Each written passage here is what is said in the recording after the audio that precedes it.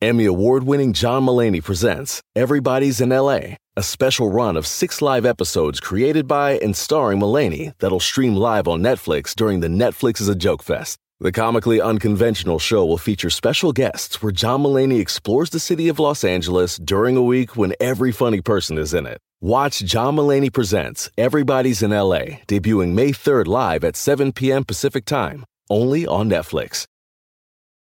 Love the flexibility of working in all sorts of places? Well, working on the go seamlessly requires a strong network like T-Mobile. We have America's largest 5G network, so whether you're on a video call at the park or uploading large files at a coffee shop, we have the 5G speed you need. Whatever takes you on the go, T-Mobile's got you covered. Find out more at T-Mobile.com/network today. Coverage not available in some areas. See 5G device coverage and access details at T-Mobile.com. Every Stearns & Foster mattress is handcrafted with the finest materials for irresistible comfort every single night. Now, save up to $800 on select adjustable mattress sets only at stearnsandfoster.com. Lesser savings may apply. If a friend asks how you're doing, and you say, I'm okay. When the truth is, I don't want my problems to burden anyone. Or you say, hang it in there. Because if I ask for help, they'll just think I'm weak. Then this is your sign to call, text, or chat 988 for free, confidential support. Anytime. You don't have to hide how you feel. Whether you're a morning person or a bedtime procrastinator, everyone deserves a mattress that works for their style. And you'll find the best mattress for you at Ashley. The new Temper-Adapt collection at Ashley brings you one-of-a-kind body-conforming technology, making every sleep tailored to be your best. The collection also features cool-to-the-touch covers and motion absorption to help minimize sleep disruptions from partners, pets, or kids. Shop the all-new Temper-Adapt collection at Ashley, in-store or online at ashley.com. Ashley, for the love of home. Want to connect with a family member who doesn't speak your language? Then check out the language learning program Rosetta Stone on desktop or as an app. Rosetta Stone is designed to immerse you in the language you're learning through an intuitive process. Plus, the True Accent feature even gives you feedback on your pronunciation. And with a lifetime membership, you have access to all 25 offered languages. Get started today. Visit rosettastone.com/pod50 to get 50% off your lifetime membership now. That's rosettastone.com/pod50 for 50% off. And now, it's time for Inside Conan, an important Hollywood podcast. Welcome to Inside Conan, an important Hollywood podcast. 3 of those things are true. I'm Mike Sweeney, and you are... I'm Jesse Gaskell. Writers on The Conan Show for quite a while, and now we're hosting a podcast. Basically, this is our 3rd season. We've been doing an overview of Conan's late-night career. And it's going well. Yeah, it better be, because it's almost over. It's almost over. Yeah. How are you? I'm good. Sweeney. I am good. Not a lot going on, really. Well, I wanted to follow up and ask you about something. Actually, one of our listeners who used to be our script coordinator. Script overseer? Script overlord? Boss of the script? Yeah. Yes, John Croteau. I love John so much. John is a wonderful guy. Oh my God. And so great to work with and so smart. Yes. And he's also very creative. Yeah, he's a musician. He sent us a little theme song so that I specifically could ask you, what happened to the turtle? It's time for Turtle Talk. There was a turtle crossing the street. Yeah, large turtle. What? Well, that turtle sounds like it was in trouble. That's a red-eared slider turtle. Yeah. The guy knows his turtle. It's a really good-looking turtle. The same turtle you buy in pet store. 2 turtle aficionados. His turtles have been attacked by raccoons. Oh, no. Wow. They're a blight on society. Eat the legs off the turtle. Let's get into it. I'm Jesse Gaskell, and that's Mike Sweeney. What happened with the turtle? Because last I saw you, you had the turtle in your possession. I did. I had the turtle. I had it at my side here while doing the podcast. And he's incredibly just incredible company and seemed to enjoy. Yes, he was a great sidekick for you, I thought. He really seemed to get into it and, had follow-up questions about Conan's TBS years. So, well, my neighbor, I knocked on my neighbor's door because he used to raise, he really loves reptiles and he loves turtles. So I said, oh, maybe it's his. And I knocked on his door. He goes, no, it's not mine. He goes, but guy across the street who I've never met before has 2 koi ponds. I think he has turtles. Yeah. And he wasn't home. So I kept the turtle overnight. And then the next morning I went to that guy's house and the buzzer didn't work. And then I pushed on the gate and it was unlocked. And I'm like, what do I do? And it was like a Shangri-La. Like his house was up this really steep hill and it was all covered in turtles. Yeah, it was. So I knew I was in the right spot. There was all these beautiful, lush gardens with fountains and statues, and I was like, "Oh, wow!" Like you can't tell from the street. It's this crazy, cool setup. So I'm just go up to his front door, and there's no doorbell. There's a big knocker, so I knock on the door. This guy comes right to the door, opens it. Older man. Still chewing his breakfast. And he just was glaring at me. And I was like, hi, I live around the corner. And, Dick from across the streets, I found a turtle. And he said, maybe you have 2 koi ponds. Maybe it's your, and he just cut me off. He goes, no. Oh, and I was like, oh no. Okay. I was like, okay, nice meeting you. And I just ran out of there. Oh God. But then I got to the street and then I saw another person going into their driveway who I don't know. I just yelled and said, hey, hi, are you the turtle guy? Did you lose a pet turtle? Yeah. And she was, this woman, I think she was on a phone call and her earbuds, and she just was like, what? And I said, did you lose a turtle? And she just like, ugh, she just turned and walked away. Oh. And then I'm like, oh God. Why is everyone so mad? And then there was I turned around to this other neighbor who I actually am friendly with. I said, you don't happen to be missing it. Turtle, and he just laughed at me, and so I'm now like the crazy turtle guy of the block. Yeah, and it's like, but I mean, it had to come from somewhere. That's what's so odd, or someone's not claiming it. Maybe someone's like, all right, this is my chance to get rid of it. I made a delicious soup. You know what I did? I dropped it off at You surrendered the turtle. There's a turtle pond nearby. Yeah, like 4 miles away in Griffith Park. So I put it in there. I mean, but it's the kind of turtle I found out that is the most popular pet. And it's the one you get in the pet stores. Yeah. So it was definitely a pet. Right. I mean, technically you shouldn't drop it off there because it's technically an invasive species. But is that what was already there? That's exactly. Yeah. I went there. I researched online and it said, come see the turtle pond at Ferndale. So I'm like, okay. Oh, I know seems to be sanctioned. that turtle pond. Yeah. Yeah. But I went there, they were all different sizes. Some of them looked like they'd left the pet store like 3 weeks ago. Oh, man. I mean, yeah, I'm sure there's a direct pipeline from the pet store to this turtle pond. Anyway, I dropped them in and that was it. All but right. Now my neighbors really think I'm a freak. Well, you know what? I think they're freaks. Who greets their neighbor like that? I trespassed on this guy's property to demand if he owned a missing turtle. I know. I guess you're lucky you didn't get shot. I know. That obviously crossed my mind. He seems like someone who might. Man, if I died because I was trying to return a turtle to someone. He died doing what he loved. Thank God I didn't have the turtle in my hand because that would have been talk about a walk of shame. Yeah. Walking the turtle home. Oh my God. Yeah. Anyway. It's such a pain in the ass though. Trying to be a good person is such a pain in the ass. It never works out. I always forget. I know. Yeah. I've had that happen multiple times where, I mean, it's always with dogs where a dog, doesn't have a collar or something or is loose. And what do you do? I bring it back to my house. I mean, if they're friendly, if they seem really lost, like I'll bring it back here, and then you post on Nextdoor, wherever, and try to find the owner. I've taken dogs to get, where they read the chip at the shelter, and then every single time the person, the owner is like so nonchalant about it. Really? You end up, you call them and you're like, hey, I have your dog, I've had your dog overnight. And they're like, oh yeah, that thing. What? Yeah. Can you drop it off? And you're like, what? Wait, what? Can you drop it off? One time somebody asked to drop it off. The other time they were like, oh, can you keep it for a few more hours? And I was just like, what? Oh my God. I can't believe that but I mean, it makes sense because those are the people who leave their gates open, whose dogs get out.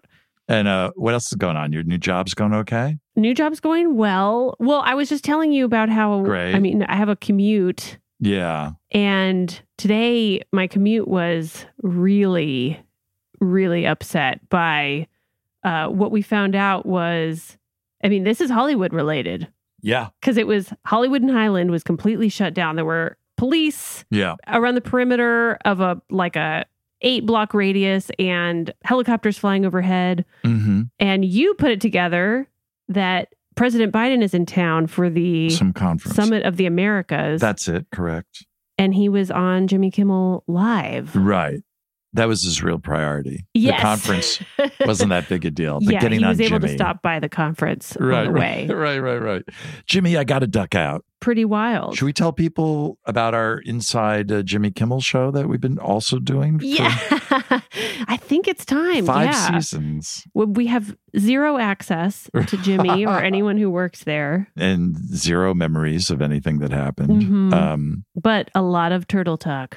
Yeah. We need to preface this next interview by saying, I'm really sad that I wasn't there. I was sad you weren't there either. I mean, but you were starting work.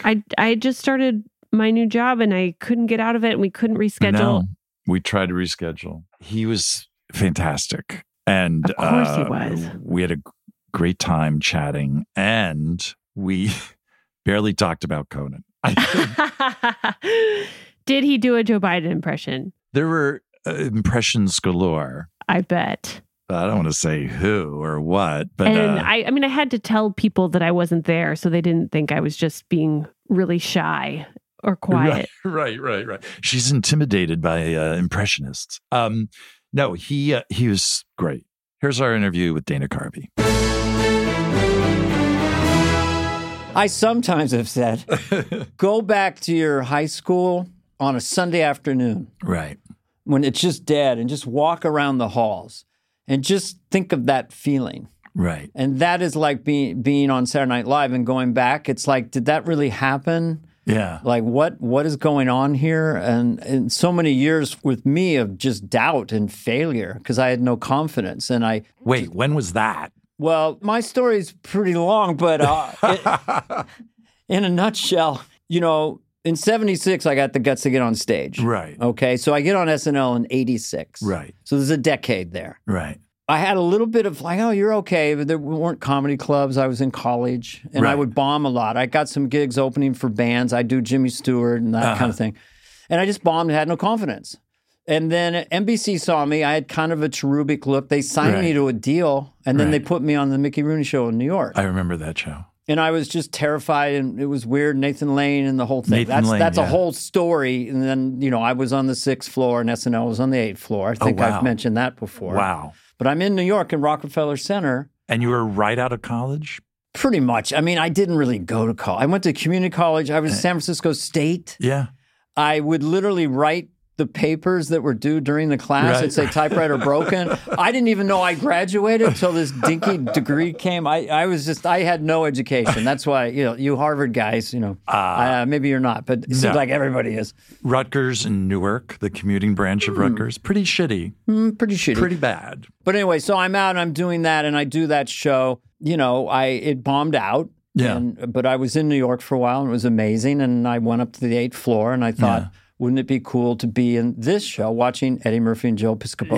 Yeah. And I was so far away from it. I had a baby face. I was insecure. I couldn't riff in front of Robin Williams. But sort of later on, we'll talk about Conan, how shy he was around me because of where I was in status compared to him at the time. Right. And then having that evolve. Then I was doing stand-up, but I did a show with James Ferrantino called Blue Thunder, and he was completely blasted all the time. I got fired in front of everybody. They put me in the fake helicopter. Yeah. And they wanted you to fly it? No, I was in the back, and they would wave it around and throw stuff at us, and he just had his script, and he goes, I was better than Laurence Olivier, and it was vodka this much. I mean, just styrofoam and Coke, and just like calling me in the middle of the night. And I did a pilot with Desi Arnaz Jr. That bombed, and the pilot was bombing, and then we heard Lucille Ball yelling at the audience during the taping. What's wrong with you people? This is later Smoking Lucy. Come on! This is funny! So then we had to shut the taping down because the whole audience made a line to get her autograph. And the second she and Desi's just, we're talking about his dad. He invented 3 cameras, you know? So I'm doing that, then I'm doing stand-up, and then I did a pilot with Michael Richards. Oh, wow. Called City Slickers or something like that. And I was small. So that was the actual title or something like that. Something like that. Yeah. Everything bombed. And I did a movie with Kirk Douglas and Burt Lancaster. That's a whole other book. So then freakily, long story short, I got on SNL, which was insane. And yes, you landed on SNL in 86. The only time the show, they don't like to publicize this where it didn't have a full season pickup. Oh, I didn't know that. We had an eight shows. And so if we didn't hit the ground running, we were going to pull the plug. That's why my wife stayed in L.A. Yeah. She had a really good job being a speechwriter for a local politician. Oh. So I said, I'll see you in a few months, probably. Right. And that's, This will be another helicopter show. I'd like to say one thing, just an insert here, because it's just something that has gone through my mind recently. This whole thing is inserts. Oh, good. Oh, yeah. Welcome to Inserts. That when I did get SNL, I ended up at Lauren's house in August. I didn't know. He said, come out, hang out. I was there for like a month. And so Paul McCartney and Linda came over a lot. The part of it that I always leave out is that they just met me. I'd never been on TV, and they just were totally, hey, how you doing? Just like all that stuff. Right. And they met me for 20 minutes, but they found out that my wife, Paula, was staying in L.A. because they didn't know, Yeah. So 20 minutes later, it's just Lauren, Chevy Chase, just in the living room. Sure. Paul and Linda come up to me. They kind of sidle up and they go, Linda goes, we think Paula should be here. We don't like that she's not here. So they met me 20 minutes ago, and they're in the kitchen. They're debating. Well, I don't know if we should tell him or not. You never know. I mean, she's probably a fine bird. But he's leaving her there, But he seems like a funny job. So the idea of that. So I always wanted to, because I thought that spoke to her, because, she was so sweet and so real. Yes. Yeah. It was cool seeing her in Get Back a bit. Yeah. She's just touches of her, but I totally understand the appeal. She just was just very cool, and just that he said she's like a grown up, right, like a real, like a woman. I had to pull up my socks and get my game on, Do you do it? No, I'm not. All I do is just Are you crazy? I'm not. It's just we were lads, we plunked. Well, let's talk about Get Back. How did that impact your impression of John and Paul? Well, at one point, because I'd heard an album once of Paul talking about, it was like maybe 20 years ago. Yeah. And he was filling in ideas with sounds. So, I do the part, the doot, and I go do. He's walking over here, and he's going do. So then I did see him do that and Get Back, talking to George. Right. Because the boy genius with the bass guitar goes here to do the G down to the G7, and you go do, and George, I'll play if you want, or I won't play, but I don't have to play if I don't want to. I didn't mean. I just wanted to go do. Just go do. He got all mad, John. All I said was go do. Didn't want to go do. We've got to stop hanging. We're being too mean to them. They were my lads. They were my brothers. Ringo. My brothers. They were my brothers. I never had brothers. Ringo was really outside. I love the way he drums, though. Yeah. Like, if you just zero in on each instrument, you can really... It's like listening to it all from scratch again. Well, the thing I took away with it, which comes back to your show... Yes. Thank you. And I mean that. I will. And believe me, we're going to start this podcast in just 10 minutes. I'm going to tie it in. So everyone gets settled. Yes, go ahead. I'm going to tie it in because it's very interesting. The idea of sensibility. Right. And how you can't define it. And that people with similar sensibilities, where the frequency is very narrow, really are copacetic. And so when you saw the 4 of them there, and they were kind of jamming a little bit and going, and it was sort of like they all knew when it was good. Yes. And there's a throwaway where George, after he shit on, I got a feeling. He goes, is it cold? I've got a feeling. Right, you know, it's a very yeah, snarky. Yes. Like, he goes, you know, it's getting good. You know, that pot and that pot. Oh, you do this pot and that pot. And so they had this cohesive sensibility. Right. And the other thing was how casual it was. They were the number one stars in the world. And it was just like ashtrays and could I get a cup of tea and just shitty chords everywhere. Yeah. But Conan's, your guys' show, you know, redefined the postmodern talk show. Like Letterman was the first, but you guys took it in this other direction. And then everyone who came around it agreed. Right. Or everyone who stayed had a similar sensibility. Yes. There's like... You're like the Beatles. Yeah, exactly. Listen, I'm not picking up that you jumped directly from the Beatles to Conan show. But usually it's Duran Duran, and then came Conan. But you picked the Beatles, and off we go. But just, you know, I'm like Conan. We're crazy. There's so many of us that we're a little nuts about the Beatles. But it's no, not normal. I think a genius thing they did when they started the show, like Conan and Robert Smigel, because Letterman he harvested a lot, and just the anti-talk show and all that. Right. Conan and Robert's instinct was we need to not do that in any way, at least initially. Do you know what I mean? Like we've got to go a different direction, which fit with their sense of humor anyway. So so that worked out perfectly. And I think it took people a while to like go, oh, okay, catch on to that new sensibility. You don't agree. I think it's kind of the best stuff. And you're angry. Well, some things can be just brilliant right away, and some things just take a little while. Yeah. And Conan, when he came out, I think the audience had to find it. Yes. I mean, I immediately, because I'd hung out with him and I knew what they were doing. I knew Robert. Right. But then when it hit, when a show that's that abstract hits and people get the frequency or the sensibility, then it explodes. Yes. So it feels like whatever time frame you guys were going, whether it was 2 seasons or whatever it was, 3 years, 2 years, and then it just caught so hard. And I wasn't totally privy to it until you guys came to LA, I think. That was your first time where you took it out to the public and it was just fanaticism, basically. Well, that was an amazing. And every time we traveled the show, we were stunned at the local response because, you know, we were used to New York City. You know, that was pretty good. It was great. Yeah. It was great. And I have to say, to what you're saying about the sensibility, like when I go back and watch old clips from 93, everything did great. Most things were doing great right away. The comedy and a lot of the show. Yeah. I'm like, oh, these bits are getting really big laughs. Like I think in some ways they did have to hit the ground running and in a lot of ways, especially comedically, I think it was just really funny right away. Yeah. Oh, definitely. It just kept growing, and then it became this whole other thing. So but kind of cool to be part of, Mike. Yeah, well, I didn't come on until 95. Oh. I waited till they got their act together. I didn't look at your Wikipedia page. Yes. Always look at Wiki. I was off to the side going, let's see. They have a 6-month pickup? All right, I'll work there. But obviously you fit in. You were the new drummer or whatever. I loved it right away. I applied for a writing gig when it started, and they had already staffed up, but they bought one of my ideas. And I was like, oh, that's promising. Because I was just doing stand-up, and I was like, oh, you know what, I always kind of loved late night, and I was interested in it. So they eventually hired me to do the warm-up.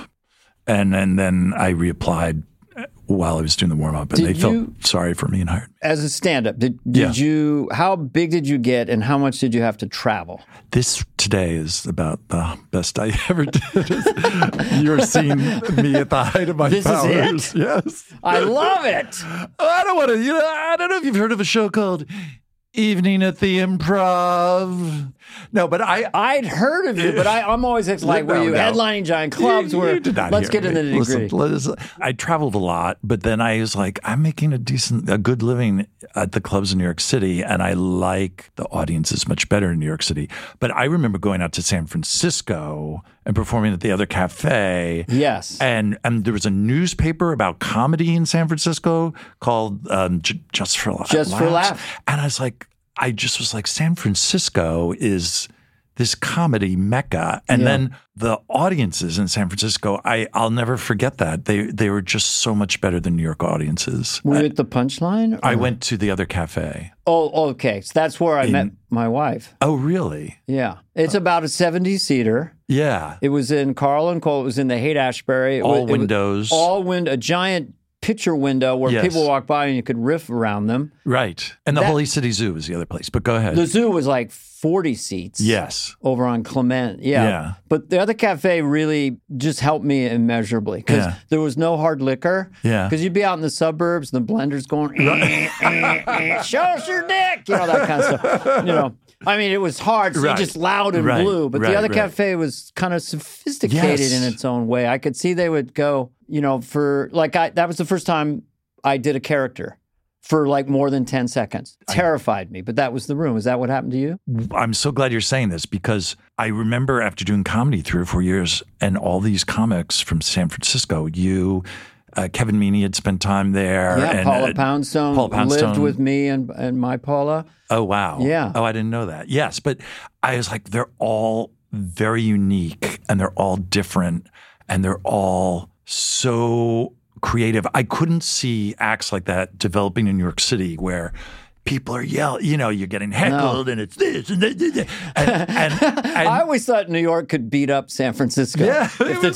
Get the fuck out of here. What are you talking about? Fucking, you know, I was afraid of New York. Well, I remember an act who I won't say, but very funny. Now you got me. It came in from San Francisco to audition for Letterman, for Frank Gannon at Catch Rising Star, and I hosted there a lot. Mm-hmm. So, and having performed in San Francisco, he was doing material that I'm like, this kills. Obviously, this kills in San Francisco.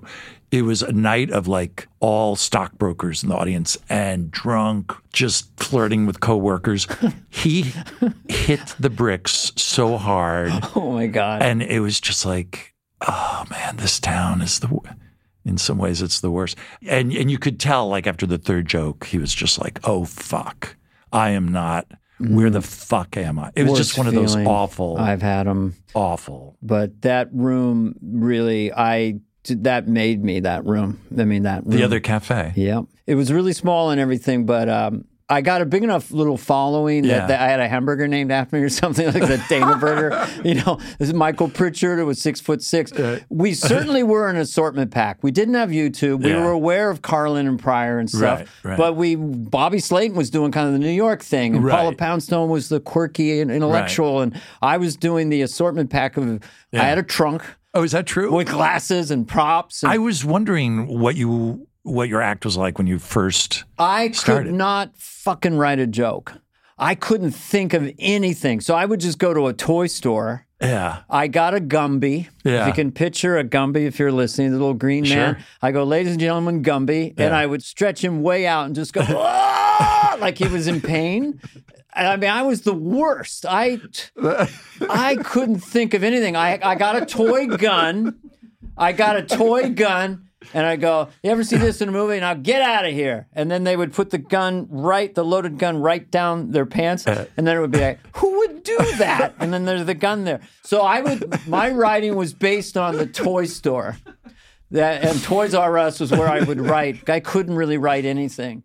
But everyone starts out different. I saw Ray Romano the first time he went on, and he used to do all the Seven Dwarfs with a hat. Like he would do it. And you know, it's kind of thing. That's funny. You know, he probably doesn't want it. He doesn't want anyone to know that. But that, you know, it's just like you're kind of way in. And just to get, although you seem like a natural performer, just a fearless performer, but maybe it took. I had more stage fright than anyone I know of. Okay. Adrenalized all day. Wow. My hands would turn bright red and my neck, just my neck would go bright red and I would be completely stage fright. Wow. And it took years to get past it. Yeah. Every once in a while you'd catch a wave with a good audience. Right. And then you'd forget to be afraid. And I'd get that little bit of but yeah, it was not in any way easy for me.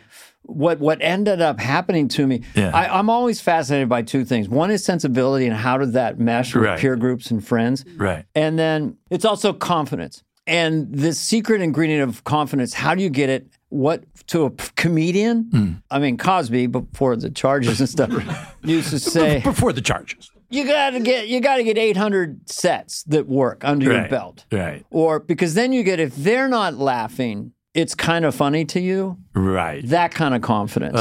Yeah.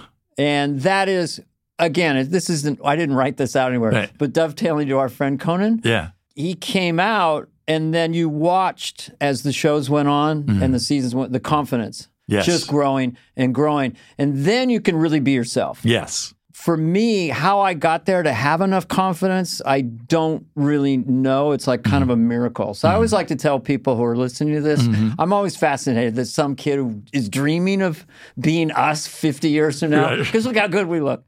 But just that you may have to go to Toy Store to write material. You may have no confidence, but only follow this path if you can't imagine doing anything else, because it's essentially emotionally violent. Not that working at Best Buy isn't, but it's a ups and downs. You never smoke in mirrors. You never know where you are unless you're a talk show host for 30 years. So I take that back. Yes. I think Conan had that kind of sense like something's going to, you just vaguely know you're going to pursue this path, and there's a strong innate sense that it's going to work out. I would say that, I don't know how everybody or anybody has dreams or thoughts. Right. And then the other voice in your head goes, but it can't be true. But I had that inkling when I was a little kid. So you may call it a sneaky ego, but when I would give a book report, I would get laughs in fourth grade. And then in junior high, I ran for secretary treasurer. And you gave a speech as somebody? I rolled up these pieces of paper I taped together typewriter paper, so a big roll. And I said, I'm just going to make a few brief remarks. And then I rolled it down the podium, So I was just I'm killing. I was more confident then. I got less confident later before I got very confident. Puberty doesn't help. And then being in high school with my runner friends and finding friends that were like Beatles to me as far as sense of humor and riffing long form with them.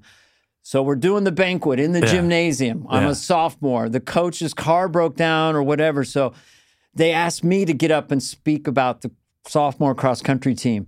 And then I was very nervous, but part of you. I got laughs, and I had little impressions of different teammates that I wasn't totally aware that I had them. There was one guy who always said, if I could just get my form down, for being the world's best distance runner. Oh, so that must have killed. So I did have inklings in the back of my head, and that's why I went to the hippie dive over in Berkeley on a Saturday night with a couple friends, and where Robin Williams performed before he was Robin Williams. Right. But I went there because of this inkling, but then massive insecurity where I made a lot of weird choices. But I'll say this, and again, I'm just thinking of Conan now just as a friend. Sure. Keep bringing him up for some reason, but I know. This isn't even anything to do with Conan. We are. Guys, we're warming it up.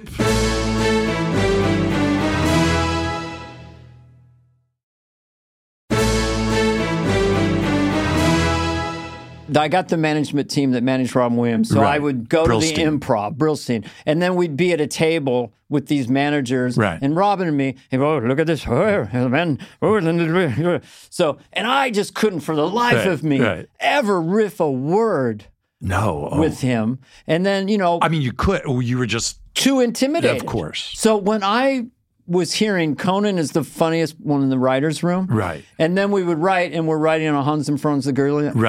And Smigel said he's just shy around me because I had gone to another level of confidence. But I knew that. So I never said, this guy's not funny. I'd seen it. And when Carell came into the room to audition for my show, the Dana Carvey show, with Robert and Louis C.K. and I. And he was really awkward and not funny. But I looked at the tape and I said, no. Yeah. The magic elixir of confidence can make someone who appears not very talented at all, and then they get confidence, and it doesn't go 99 to 100. It goes from a 0 to 110. So with Conan, that was that. I kind of could tell that he was just shy, and then once he opened up, he was just explosively And the smart funny. ones are kind of, my experience with the funny people were the ones who kind of, in a new situation, they lay back and it's like they play the long game. It's like, I'm going to get used to this. I'm going to feel like a home. You know what I mean? Well, That's usually often a good sign. Yeah, it's one of those trying to catch the wind, trying to be funny. Like I went to the Improv in Hollywood in the early 80s, and I would bomb a lot because I'd get the 8:05 spot on a Thursday night. The Improv in L.A.? Improv in L.A., okay. Hollywood. Right. And I would bomb so brutally hard. I was killing in San Francisco at the other cafe. Yeah. Swing and a miss. And it was dead silence. And then they'd say, Norman Lear thought you were kind of funny. You know, like he was there. What the fuck? This was 40 years ago. But confidence is an amazing, amazing thing. And you wish you could kind of sprinkle it on people who you know they're talented. Right. And you'll know they'll get there. You wish you could fast forward them to where they should get. And I try to... think about that in life, just copying an attitude. Fuck these people. Right. And I guess fuck them in this mortgage. Mike Myers said, paying it. Fuck these tax payments, Assholes. These IRS agents. Take your gun and take your warrant and stick it up your ass. Take your best shot. I got I'm my Gumby. confident now. I'm confident. So I don't take nothing. I'm brimming it. Mike Myers had said this on Colbert recently. It was very nice because we were. I feel every time I feel I'm like show business guy, I feel like I'm mostly in my room. Literally, most of my life. Most of people's lives, if you're listening to this, they're just hanging out somewhere. Sure. Most of it. That's all they're doing. No matter who they are. I don't care. It's Prince Harry or Johnny Depp. He's hanging out somewhere. That's all we're doing, hanging out. Killing time. So we did the 40th anniversary, 2016, the whole celebration. And Wayne and Garth, we're at the very end. Right. We have no real rehearsal, no camera check. We just had written this stuff. And we're just kind of, I go, well, we should be either flattered or really pissed off. The show's 4 hours long and we're in the death spot. Right. That is a rough spot to be in. But apparently I said to him, but I don't remember it. I said, fuck that, man. We're going to fuck him up. I love that. It's pretend aggression toward the audience to put out the fear. Right. Yes. Rather than worrying about, they should going to worry about what we're going to do to them. Yes. And I need that sometimes because, 5 kids and I was beaten a lot and stuff and picked on and, so. By within your own family? Or? Oh, sure. Okay. I mean, I didn't have no silver spoon. But, I smiled a lot and I was a people pleaser and a baby face with natural blonde hair. So people would meet me and Beautiful just go, child. What a childhood. Right.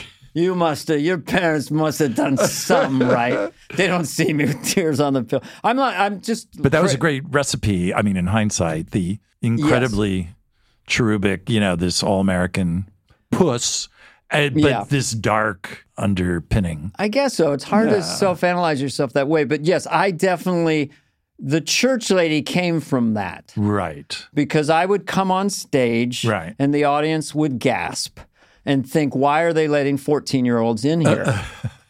A lot of times, I would just be kicked out, even though I was like 22. Yeah. I don't want to see the ID. Get your ass out of here. Really? Yeah. Oh, my God. This is before all the beer and the sun and the stress. Yeah. So then I'd go on stage and I started the voice from that. To counteract the reaction, well, apparently they let little kids in here. And that was the genesis of it. It kept evolving, but there and time. I always do church lay on every podcast that I've given. I just want to put a time on that. Okay. The bitch always comes out. She always comes out. I got a house with that bitch. No, I was trying to delay I'm kidding. Net worth. I'm fascinated by net worth. Conan always teased me about that. Oh. It's sure, why talk not? about confidence. I'm fascinated by, like I was doing some of this guy, developing a show. He's worth like $600 million. And I was just noticing, so he crosses his leg. Right. And the foot that's on the downside is not flexing at all. It's so relaxed and floppy. Larry David's foot is relaxed. And then the hands are very floppy. The shoulders are so relaxed. This is just all net worth, just infusing the body with this, thing. And to watch it, I'm doing it now. So I'm fascinated by that. Yeah. I just want to observe now for the listeners is that Mike has a very floppy foot. 600 mil, guys. Shoulders are completely relaxed. Totally relaxed. I've never seen... I've got good posture. It's fun to talk about that because I remember the first time I met Conan and Greg. Greg Daniels is his partner. Yeah, it's just fresh face and sweet and earnest. Yes. like Conan, I don't know if he literally, but he metaphorically had a little notebook with a pencil, and he was right. And they were just he's a good student, wide-eyed and young, and and you were a veteran already. You've been there for 2 years, so you were, you talk about him being shy around you, and you know what? I still see that dynamic. Like a couple of weeks ago, I ran into you guys right near here, and you were having a quick coffee, and I think Conan, it's still that relationship of him, the new guy, meeting this, because when he met you, you were already 2 years into SNL. Like, you are the older brother, metaphorically, in terms of... I'll speak to that for myself. Yeah. I think that if you're not famous... Right. And you're in the comedy world, and you meet someone who's doing what you want to do, right? And they're famous. So for me, in particular, it'd be Martin Short. So I don't care if I had Wayne's World or anything. Right. I was always going to just have some slight deferential thing about Martin Short. Right. So I saw him on SCTV. He kind of looked like he was in my tribe. Yeah. Irish. Impish Irish guys for 50 bob, Short, Carvey, we're County Sligo. Right. So, I totally get that. And I have that a little bit. So do you still have that with Martin, like when you see Martin Short? Yeah, but friendly and everything. But I was with him and John Mulaney at a restaurant. I just don't feel like I swing at the ball as much as I would. Right. A little bit. But if I hung out with Martin a lot, I know I would. Right. When Robin Williams, the last 5 years of his life, I got to be really good friends with him up in the Bay Area. Right. Because I was raising my kids up there. In Mill Valley? Yeah. And my sister used to live there. Yeah. It's one of the most beautiful towns in the country. And the address is... Jesus, Mike. Anyway, you ready for this? He gives out the town on the air. I'm telling you, everybody loves Mike Sweeney. He's giving out addresses left and right like he's giving out cupcakes to people. Everybody knows they're coming for the door, but who does it better than him? He's inside Conan. I've been dating Carvey. Good night. No, anyway. I just was like, why hasn't he gone after me yet? I knew I had to mention my sister. I'll tell you. Okay, so go ahead. I'm sorry. I'll just do an interject. You're raising your children. I'll do an interject on that. I like doing Regis filming. And sometimes I'll close out the podcast I do with David Spade, Fly on the Wall. I like the charm of Regis. Can you believe it? Here he is. He's the trickster of all time, Mike Sweeney, writing all these terrific sketches for all these years. You know him, you love him, the Conan O'Brien, the whole shebang. Here he is. Let's say, it's just a great way to sum up somebody. I really got heckled by him once. What? Yeah. I was, making money during the day and doing stand-up at night, and I got hired to do warm-up for it. Joy Philbin, his wife, had a home remodeling show, and it was a pilot. So, they were like, hey, you'll be there for an hour. And they had no idea what they were doing. It lasted 6 hours. And they're like, all right, Mike, we're setting up a new kitchen. Look, get back out there. I'm like, are you fucking, what the fuck? It was 30... senior citizen ladies who just, were there. They didn't give a shit about me, certainly. They didn't really care about Joy. They were like the women outside the Johnny Depp trial. They just wanted to see Regis. And so it's hour 4, and all of a sudden, I'm like, well, this can't get worse. And all of a sudden, Regis Philbin shows up. He's like, hi, and he starts working the crowd. And he goes, I'm just going to sit in with these lovely ladies. And he sits in the audience. Oh, and then all with the focus. women. And they're like, Sweeney, get back out there now. Plus, we've added Regis Philbin to the audience. I'm like, fuck you. and he starts heckling me. He goes, oh, Sweeney, you're losing him. Oh, Swains doesn't have it. He's losing it. Hour 7, Sweeney's out of steam. I could see and that. And I'm just like, oh my God, I'm getting heckled by Regis Philbin. That's a book. Going full circle so people won't go crazy. Like, I got to know Robin better, and so then I could sort of riff like I am now. Yeah. But he was on Mork and Mindy, and he would come back to San Francisco, and he was like a human god. He would levitate the room and destroy harder than anyone's ever destroyed. Unbelievable. Oh, the man over there. I'm touching a dick. So it was just like that feeling like I have with Conan. Yeah, there's a little bit of that, but it's very minute at this point because, he's Conan. Conan. Well, I love you. You just, it was a throwaway, but you're like, oh yeah, I went to this club in Berkeley and saw Robin Williams before he was Robin Williams, which I think was maybe a 4-week window to see him before, but that's. I didn't know he was Robin Williams, so I go there. I didn't know it's local comedy. I'd never been in it. I knew Don Rickles is on TV. I mean, there's comedians doing it that aren't famous. Right. So the show is not so good. I'm with a couple of my friends and I take a napkin and I'm writing down things I'd done. I'm like 20 years old. Right. Howard Cosell, John Wayne. I had a couple impressions and I thought maybe I'll try. At 11 o'clock, it's open mic. Yeah. It was like just 20. And so then the third guy comes up with the fourth guy and he's like, oh, look at that, and he's got a beret. For those of you on that set, this is the first meeting. He's like he doesn't seem to have any material. Right. He's so dynamic. And it was Robin because when that guy was up there, I actually took the napkin and put it back in my pocket.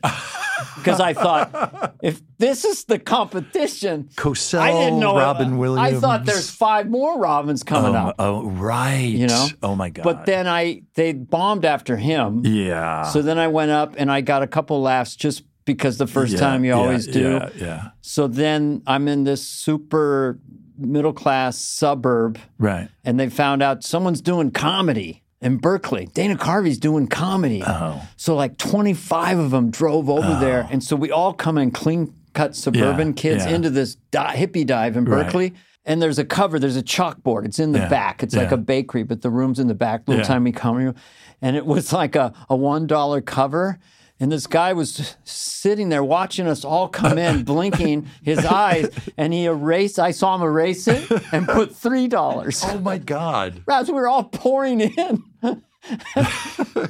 But yeah, one night I sat next to Robin and we got paid. And it was like $8. Oh, thank you very much, boss. Oh, $8. Oh, well done, Robin. I'd like to show you something I'm very proud of. Oh.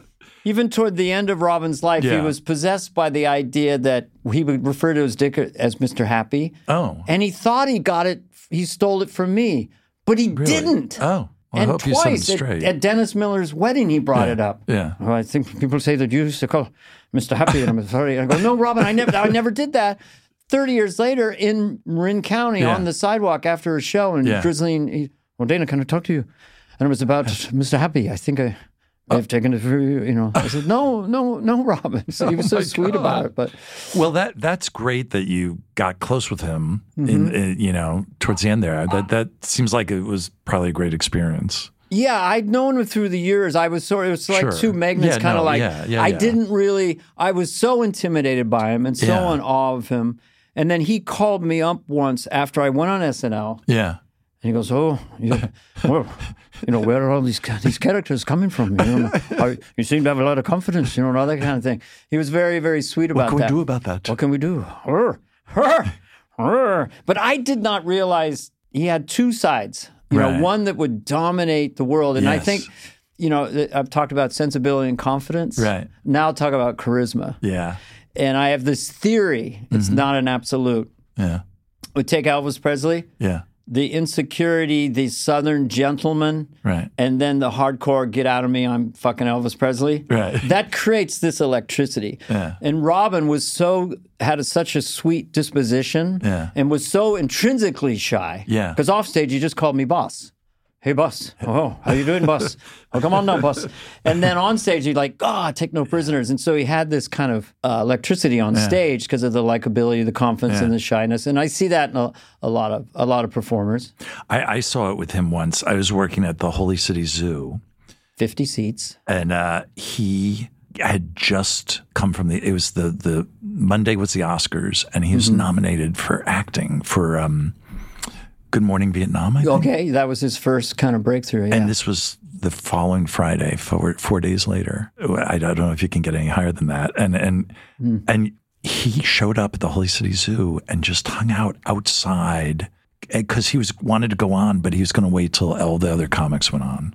And he just, we'd go out in between. I think I was hosting, and he was just being hilarious, but also incredibly sweet. And so respectful of all the other comics. But it seemed very genuine.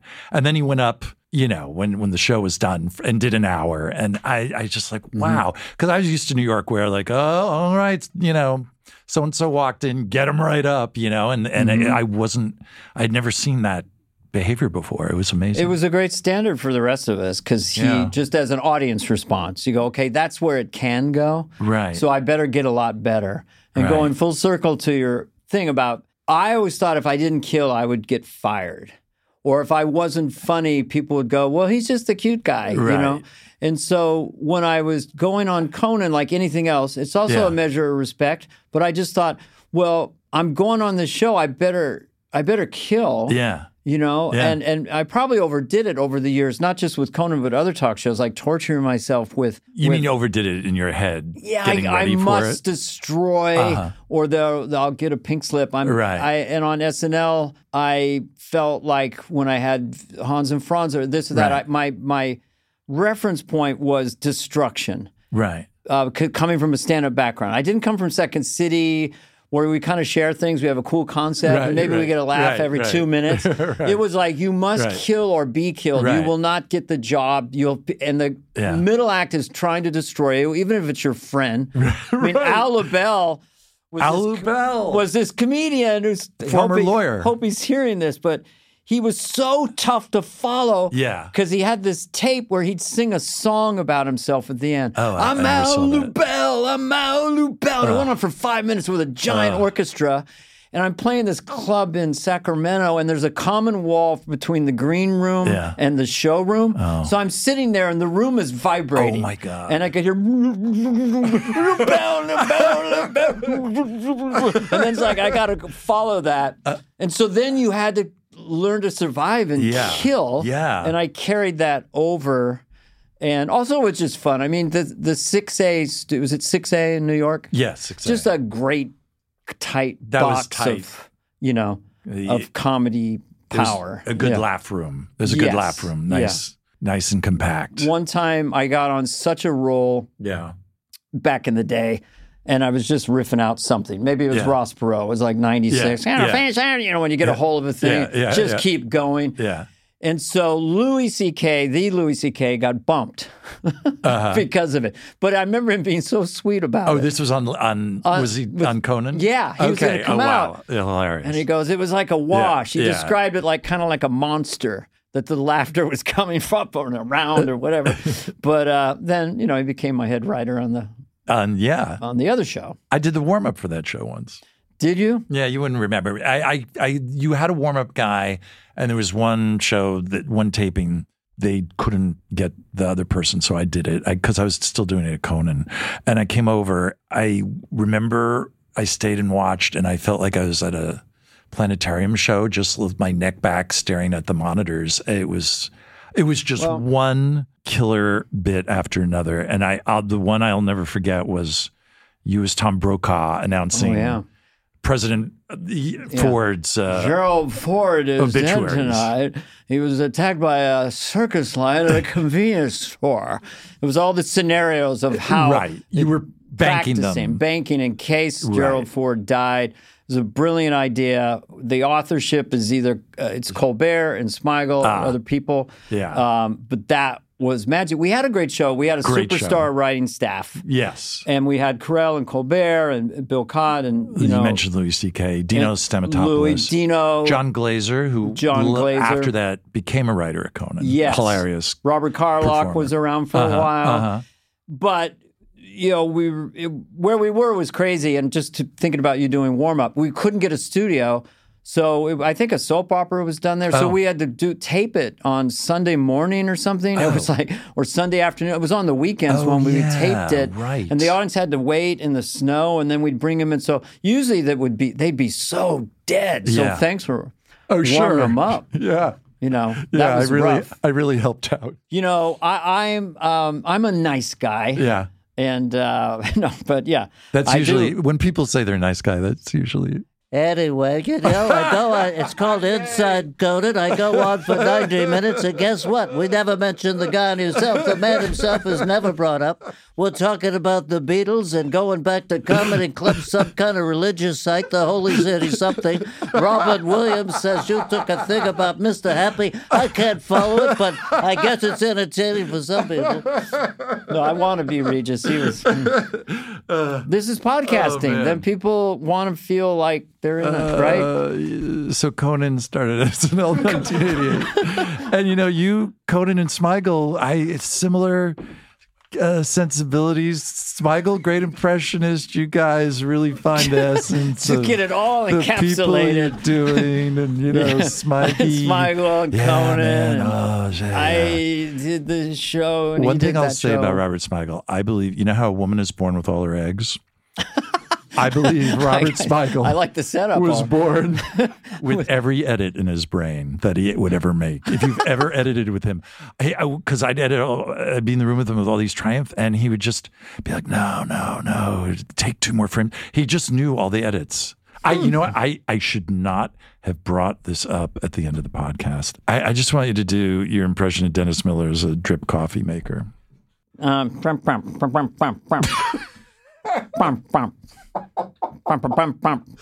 Christ sakes, I'm brewing a cup of Joe over here. Anybody want some?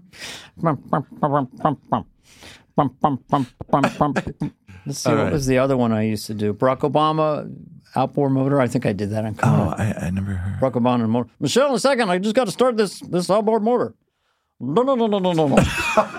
All right, let's go. No.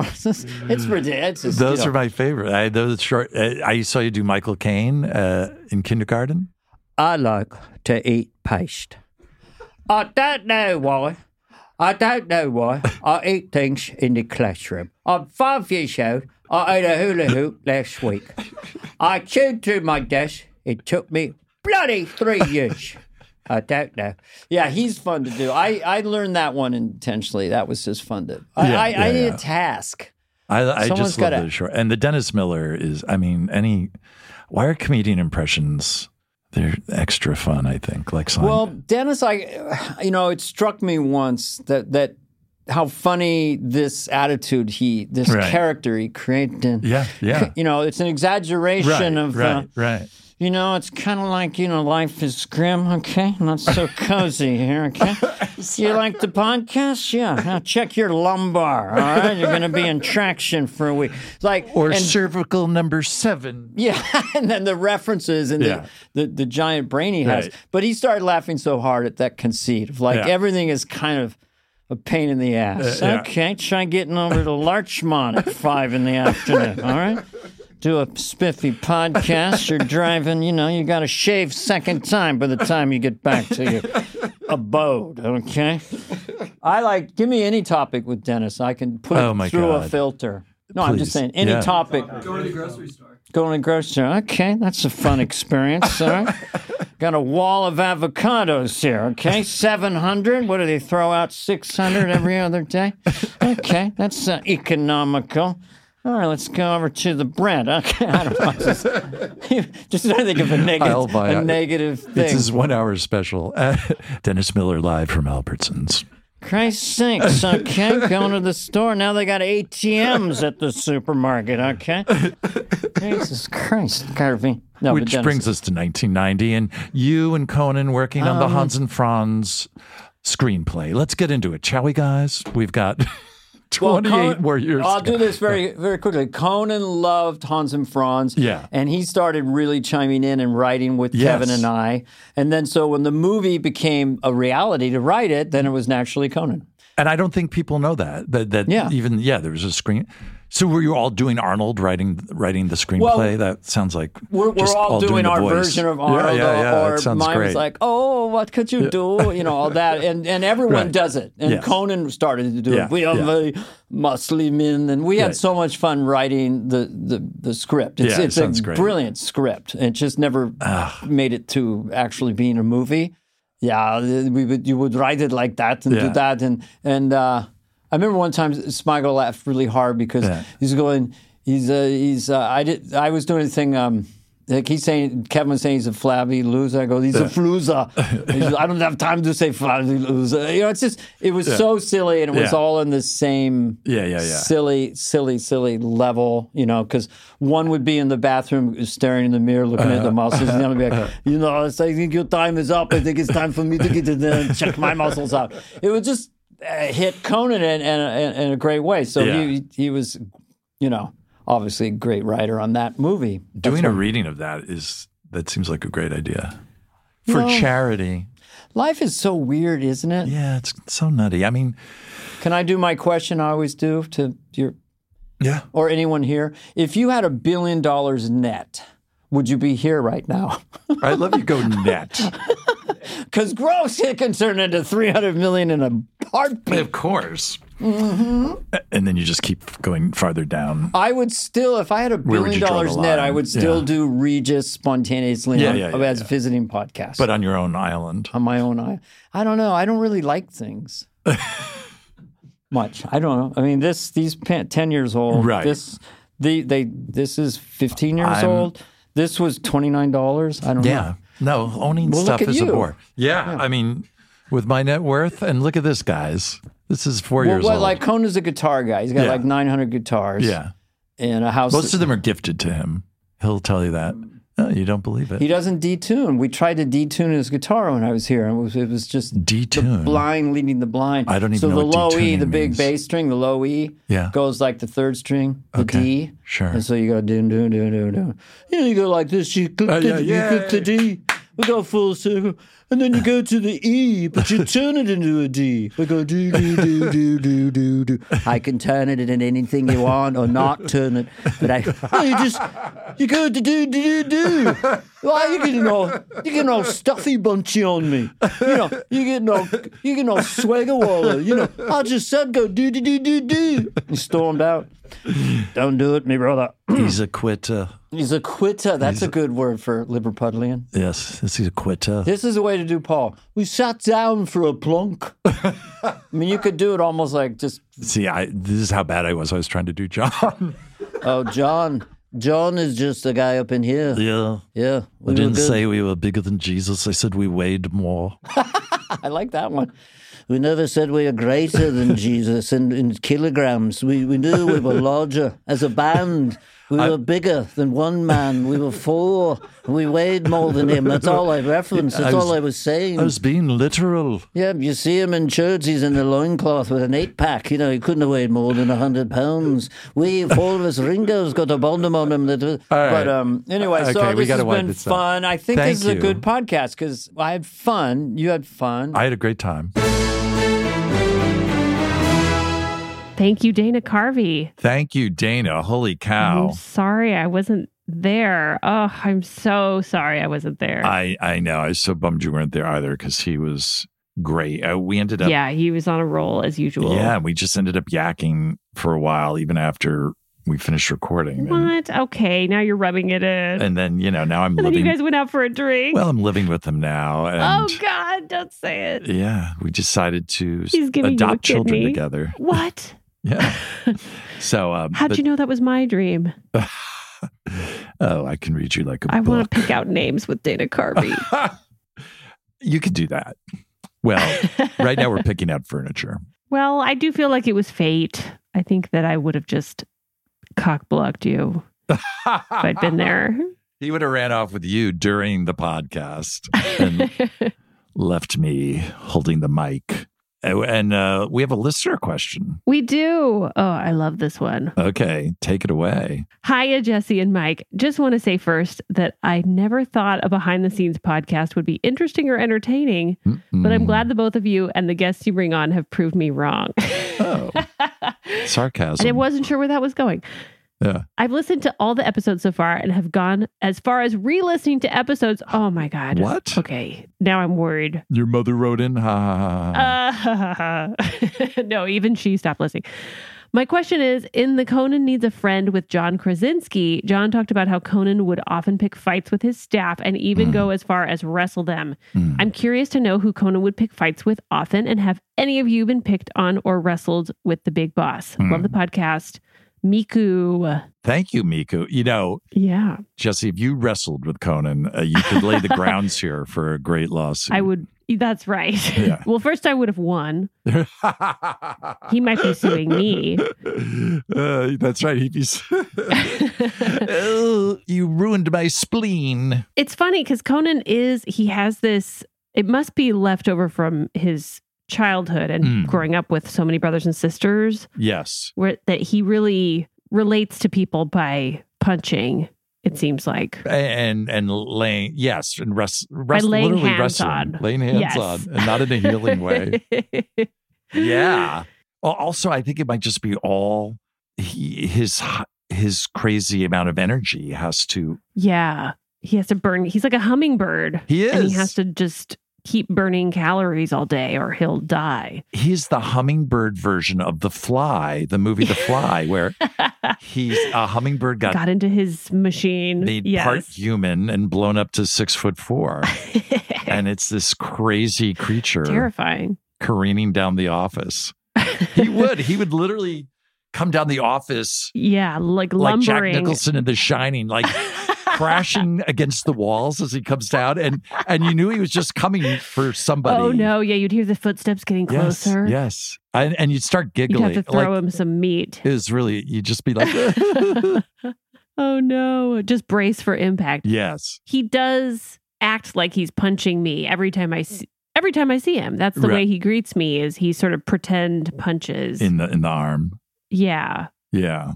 And I assume it's a sign of love. It is a sign of love. Yeah. Although he and I used to fight physically like a lot. For real? Oh God, yeah. Oh.